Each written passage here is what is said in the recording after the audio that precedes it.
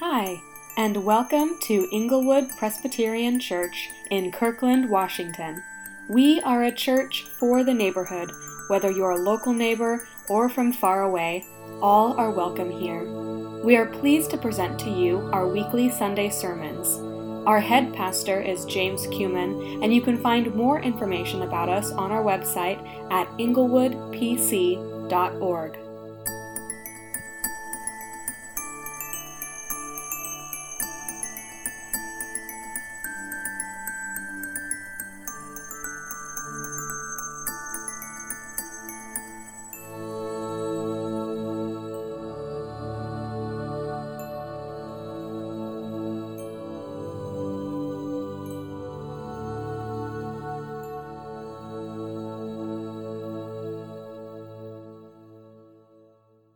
Scripture reading is Numbers 6, 25 to 26. The Lord make his face shine upon you and be gracious to you. The Lord turn his face toward you and give you peace. Good morning, Inglewood Presbyterian Church. My name's Travis Fletcher. I'm the pastor at Bethany Eastside, and I've said hi to many of you before in person when we were worshiping together, and just want to say hi to you again. It's been a little while. It's great to be able to be with you all this morning. I grew up in the Presbyterian Church. That's where I was ordained. And so this feels like a bit of a homecoming for me. And I want to say thanks to Pastor James and to your session for inviting me to lead you in the scriptures today. It's an honor to be able to preach and to teach with all of you. So would you join me in prayer? Gracious God, we turn now to the Word, and we're thankful that we have the living Word, Christ. We have the teaching ministry of the Holy Spirit. We have all these things that you have given graciously. Thank you.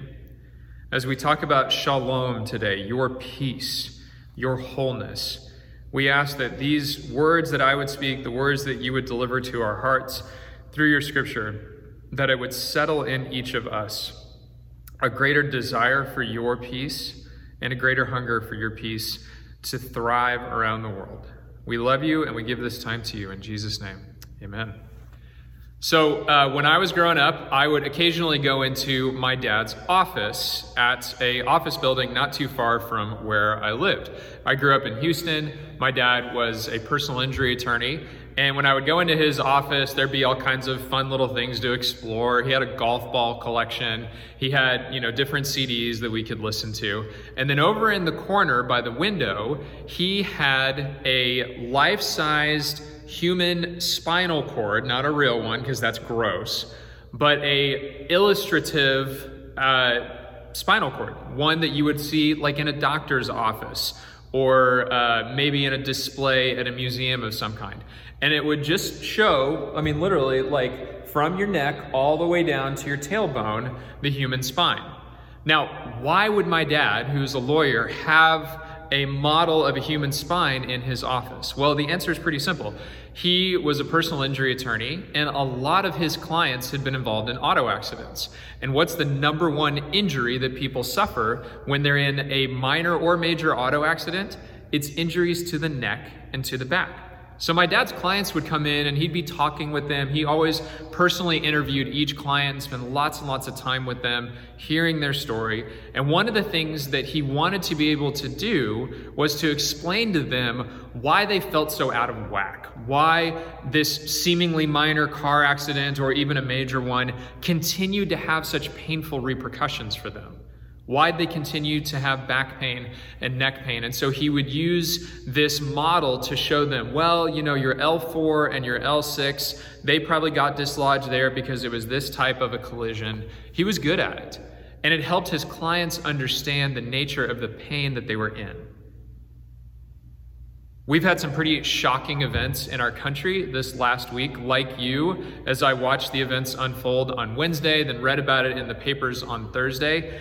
It made my stomach churn to see our nation's capital be engulfed in violence and rioting and just scenes that I could never have imagined observing with my own eyes of people breaking into the Capitol and disrupting a peaceful process. It's unbelievable. And you better believe that as a citizen, I have felt kind of out of whack this week. It feels like there is something deeply wrong with our world. And we know as followers of Jesus Christ that this problem is sin And it's one of the many iterations of sin, what we saw on Wednesday and what we've been seeing play out for years in our political processes. This is nothing new. And yet this sense of being disjointed, this sense of things not being right, it goes even deeper than sin. It goes to this longing of the human heart. That's one of the greatest themes in all of Scripture, which is this theme of shalom. We don't have shalom right now in our world, friends. I don't need to tell you that, but I'm telling you that because it's important. We are out of whack with the way that God wants the world to be. He doesn't want people storming the Capitol. That is not the work of God. He does not want people to be disrupting leaders in their work. That is not the work of God. The church universally says this is not okay. But what is the thing we want to drive toward? We can call things out all day long, and there's a time and a place to do that for sure. This is one of those moments, church, where we need to be calling out this violence and this unrest. And yet, it's one thing to call out violence and unrest, and it's another thing entirely to call people toward something, or in this case, someone. Jesus, our Prince of Peace, our Prince of Shalom. Shalom is a beautiful Hebrew word. You'll hear it if you go to Israel or the Holy Land. Shalom, shalom. It is a greeting, it is a blessing, but it is also a hope and an expectation for peace and wholeness. Not just the absence of conflict, not just the day that will come, friends, when there is no longer people storming the Capitol and breaking our laws and causing all this harm. No, shalom is deeper. Shalom is the wholeness and the fullness of the presence of Christ and the restoration that only He can bring. And so today we're going to talk briefly about shalom. Boy, do we need to hear about it this week, church. We're going to talk about what it is, how does it come to us, and what can we do with it? What is it? How does it come to us? And what can we do with it? First of all, what is it? It's one of the biggest themes in both the Old Testament and the New Testament. In the New Testament, the equivalent word to shalom is the Greek word eirene, which we won't spend as much time on today. But the Old Testament word for shalom comes up 237 times in the pages of the Old Testament. And it first comes to us in the book of Genesis. The way that God, the Spirit of God, the text says, hovers over the waters. This is Genesis 1 and 2. There's chaos in the world that God is creating. And when the Spirit of God comes, there is peace. There is a movement away from chaos. When God calls the people of Israel into being, He says, you're going to be a light to the nations. You're going to be a city on a hill. Because part of that calling is to uniquely reflect the shalom of God to the world. And in the text that we heard read for us a moment ago, Numbers chapter 6, we need to understand that shalom is kind of the culmination of this blessing. I'll read it for us again because it's so brief. You've heard this before if you've been in church. This is the Aaronic blessing, the blessing that Aaron was instructed to give and to disseminate through the priestly order. The Lord bless you and keep you. The Lord make His face to shine upon you and be gracious to you. The Lord lift up His countenance, literally show His face to you and give you peace. That's that word shalom. So what's happening here? Well, in the book of Numbers, the people of Israel have been set free. They're done with their captivity in Egypt. They've experienced the miracle of crossing the Red Sea into freedom. And now that they've found themselves in this new land of freedom, this exodus, this wilderness experience, Moses, who is their leader, starts to look around and goes, oh my gosh, we have work to do. Like, we're in a chaotic situation. He's leading probably a couple thousand people on a 40-year journey through the desert. Do you want to sign up for that? I certainly don't. 40 years are ahead of them. And we think, many scholars think, Numbers is kind of this book that sets the table for what's happening in the early days of that 40-year period and kind of what are some of the rules and regulations that the people of Israel need to survive in order to make it through the next 38 years ahead of them.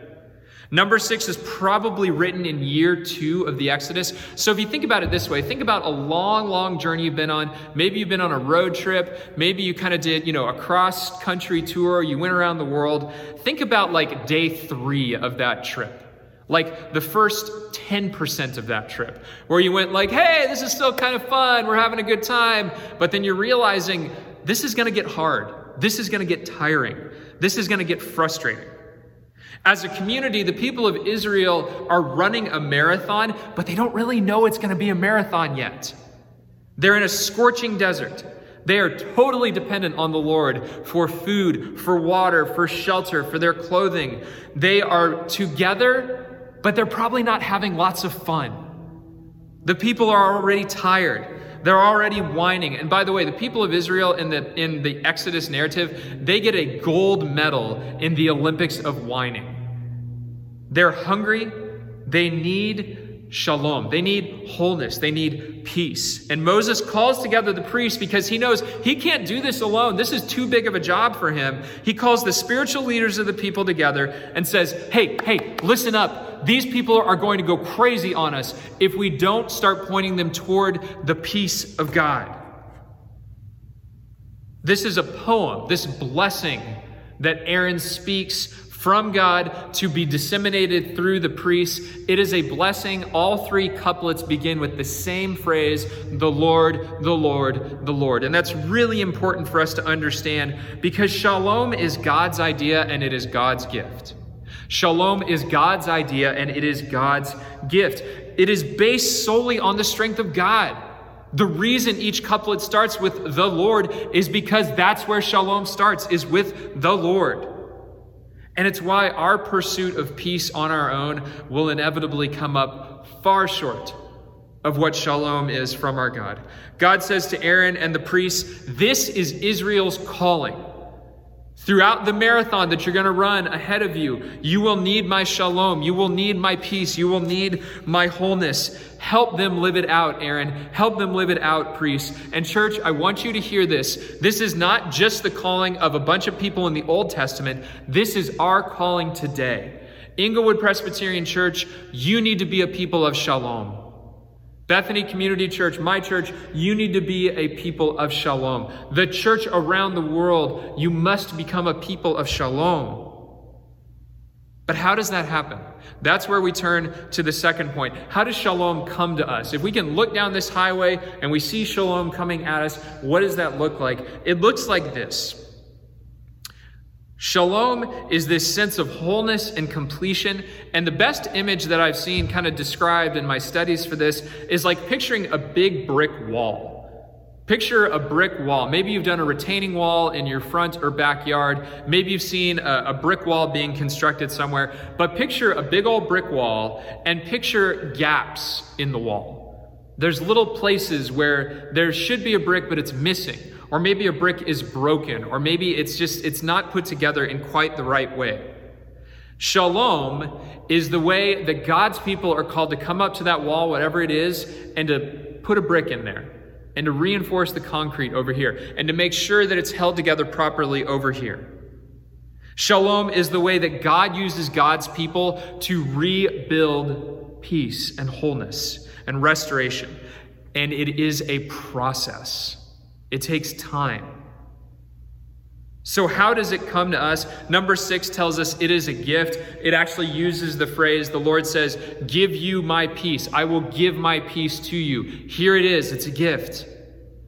In John 14, Jesus echoes this very same sentiment. Turn there with me, if you would, to John chapter 14 in the Bible. This is where Jesus is giving his farewell address to his disciples before he's arrested, before he heads up to the cross. And he gives them the promise of peace. He says this to his disciples. I'll read John 14, starting in verse 25. I have said these things to you while I am still with you. But the Advocate, the Holy Spirit, whom the Father will send in my name, will teach you everything and remind you of all that I've said to you. Peace, Irene, I leave with you. My peace I give to you. I do not give to you as the world gives. Do not let your hearts be troubled, and do not let them be afraid. The Holy Spirit will bring this gift, will animate and empower the gift of peace. Now, for many of us, let's say we want something. Let's say, as I've been talking about peace and shalom this morning, you're going, oh, I need that so bad in my life right now. I need that in my marriage. I need that with my children. I need that with my grandchildren. Many of us, when we want something, we create a plan to get that thing. I need a step-by-step level of instructions, Pastor Travis. How do we get to shalom? Well, it's good to have a plan for a lot of things. But a step-by-step plan towards shalom, I'm sorry to say it's not going to work. And here's why. Shalom is not achieved, it's received. I'll say that again. Shalom is not achieved, it is received. It is not something that we can architect our way toward. It is instead given solely as a gift from God. It comes to us as a gift. The giver of this good gift to his church is Jesus Christ, the head of the church, the Lord of the church. And get this, church, there's no prerequisite. There's no requirement. There's no courses you need to complete first before the peace of Jesus Christ comes to you. Because that's not the gospel. The good news of the gospel is Jesus Christ died to save sinners, of whom I am the worst. And he brings his peace to those who call upon his name. He brings life and salvation to those who call upon his name. When we first heard the gospel, when we first heard the truth about Jesus Christ, we didn't have any kind of merit or earnings that allowed us to reach that point. There was no plan. There was simply the gift of God saying, look, you need this. Here is my peace. A key step for me in my journey of coming to faith in Jesus Christ, when I was a teenager, when I was a foul-mouthed, disobedient middle school student, I went on a mission trip and I saw a dramatic play representing the life of Jesus Christ. And I saw the person playing Jesus carrying a cross on their back across this stage. And I thought to myself, that's a gigantic cross. How could one person carry that? How could that possibly happen? And I was convicted about the depths of my sin. Even at that stage in my life, I knew I had a ton of pain and a ton of stuff that I needed to work on. But what I had to receive in that moment was the only one who can carry that is the Savior. I can't build a plan for my own personal salvation. Try as I might, try as we all do, that plan ain't going to work. We need to remind ourselves of the truth of the gospel, that Jesus carries that gigantic cross across the stage for us, not me, because it would crush me. And through him, it will bring life and peace. We need to be reminded of the gospel, to wrap ourselves up in it like a shawl, to be in prayer, to study, to confess, to journal, to have accountability with our small groups and close Christian friends. These are not activities Christians do. These are things that remind us of the truth of who we are and what we need in Christ, which is shalom, which is peace that we will never find on our own. The default mode of the human heart is earning, is trying to create a plan, is trying to get somewhere by ourselves. And what we need to remember, church, is that shalom, it is a gift that is given. So what can we do with it? This is the final question. What can we do with it? Like the people of Israel, people who follow Jesus Christ, shalom is a lifelong pursuit. Shalom is a lifelong pursuit. We have peace with Jesus Christ. And we think maybe like you hear the word peace and you go, oh, that's nice. That's like, at the end of a long work week and you sit down and you put your feet up and you have your favorite adult beverage and you watch a movie. You just feel that kind of smushy, mushy, wearing sweatpants kind of peace. No.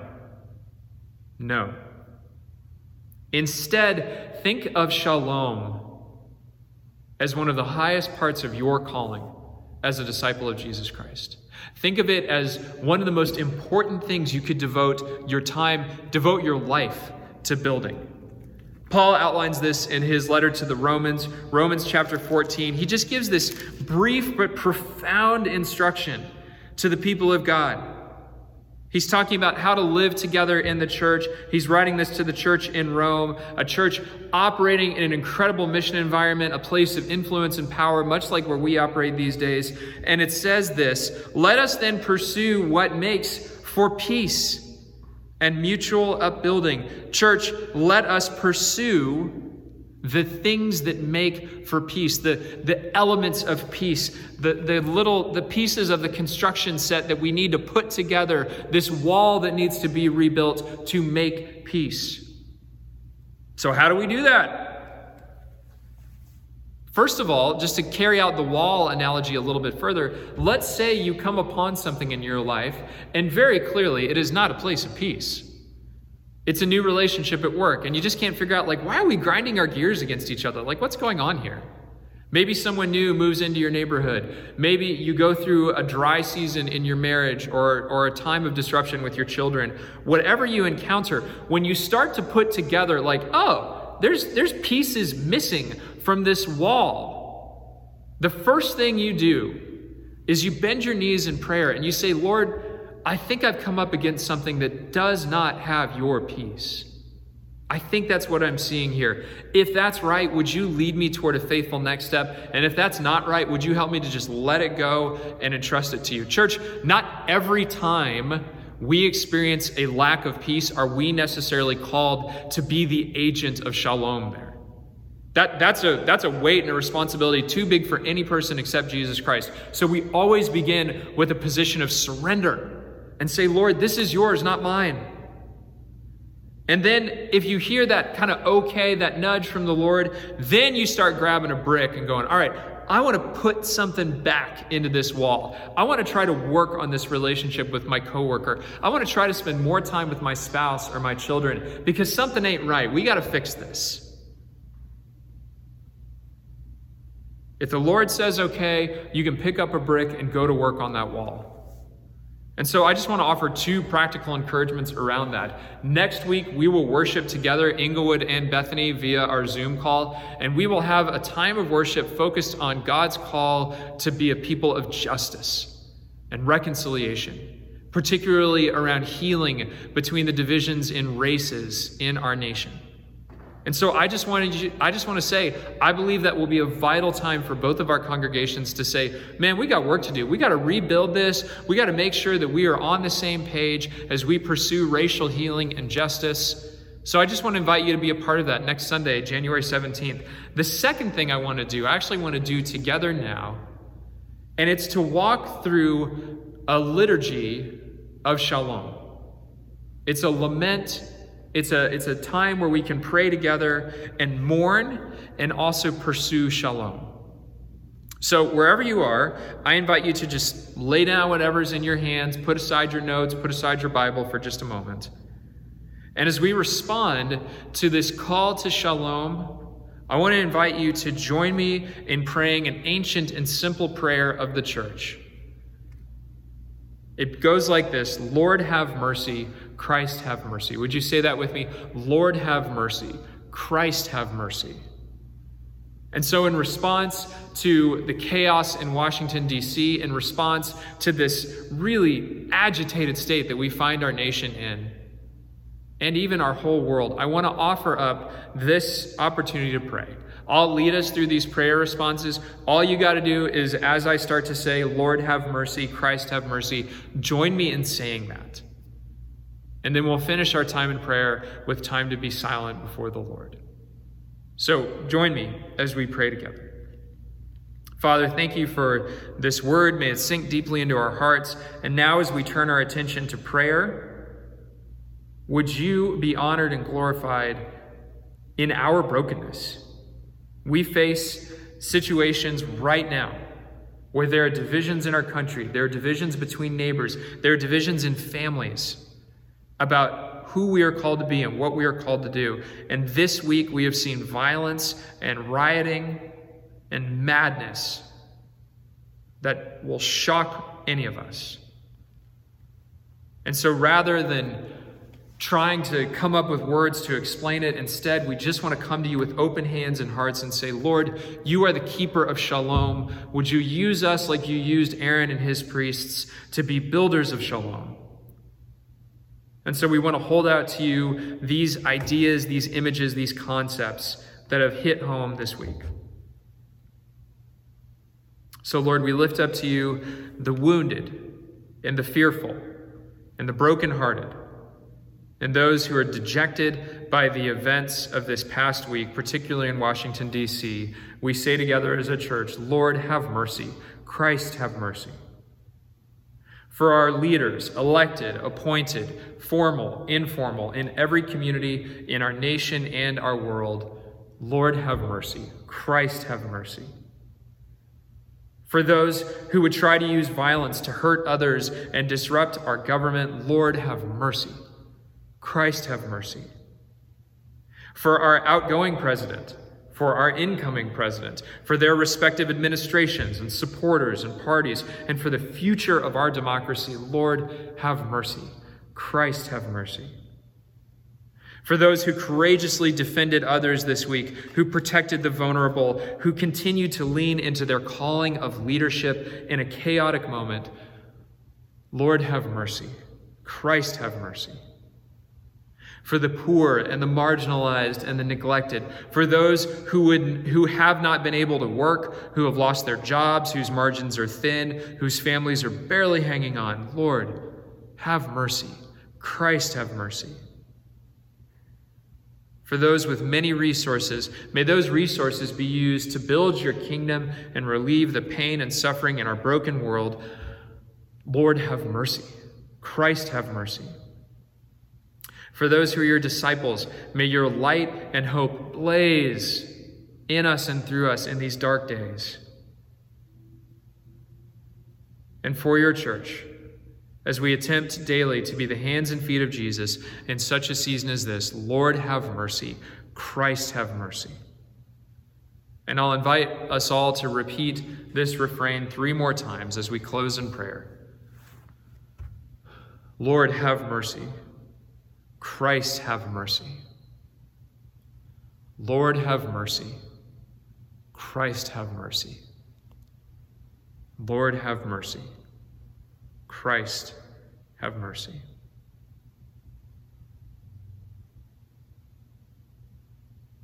We ask in your name, Jesus. Amen.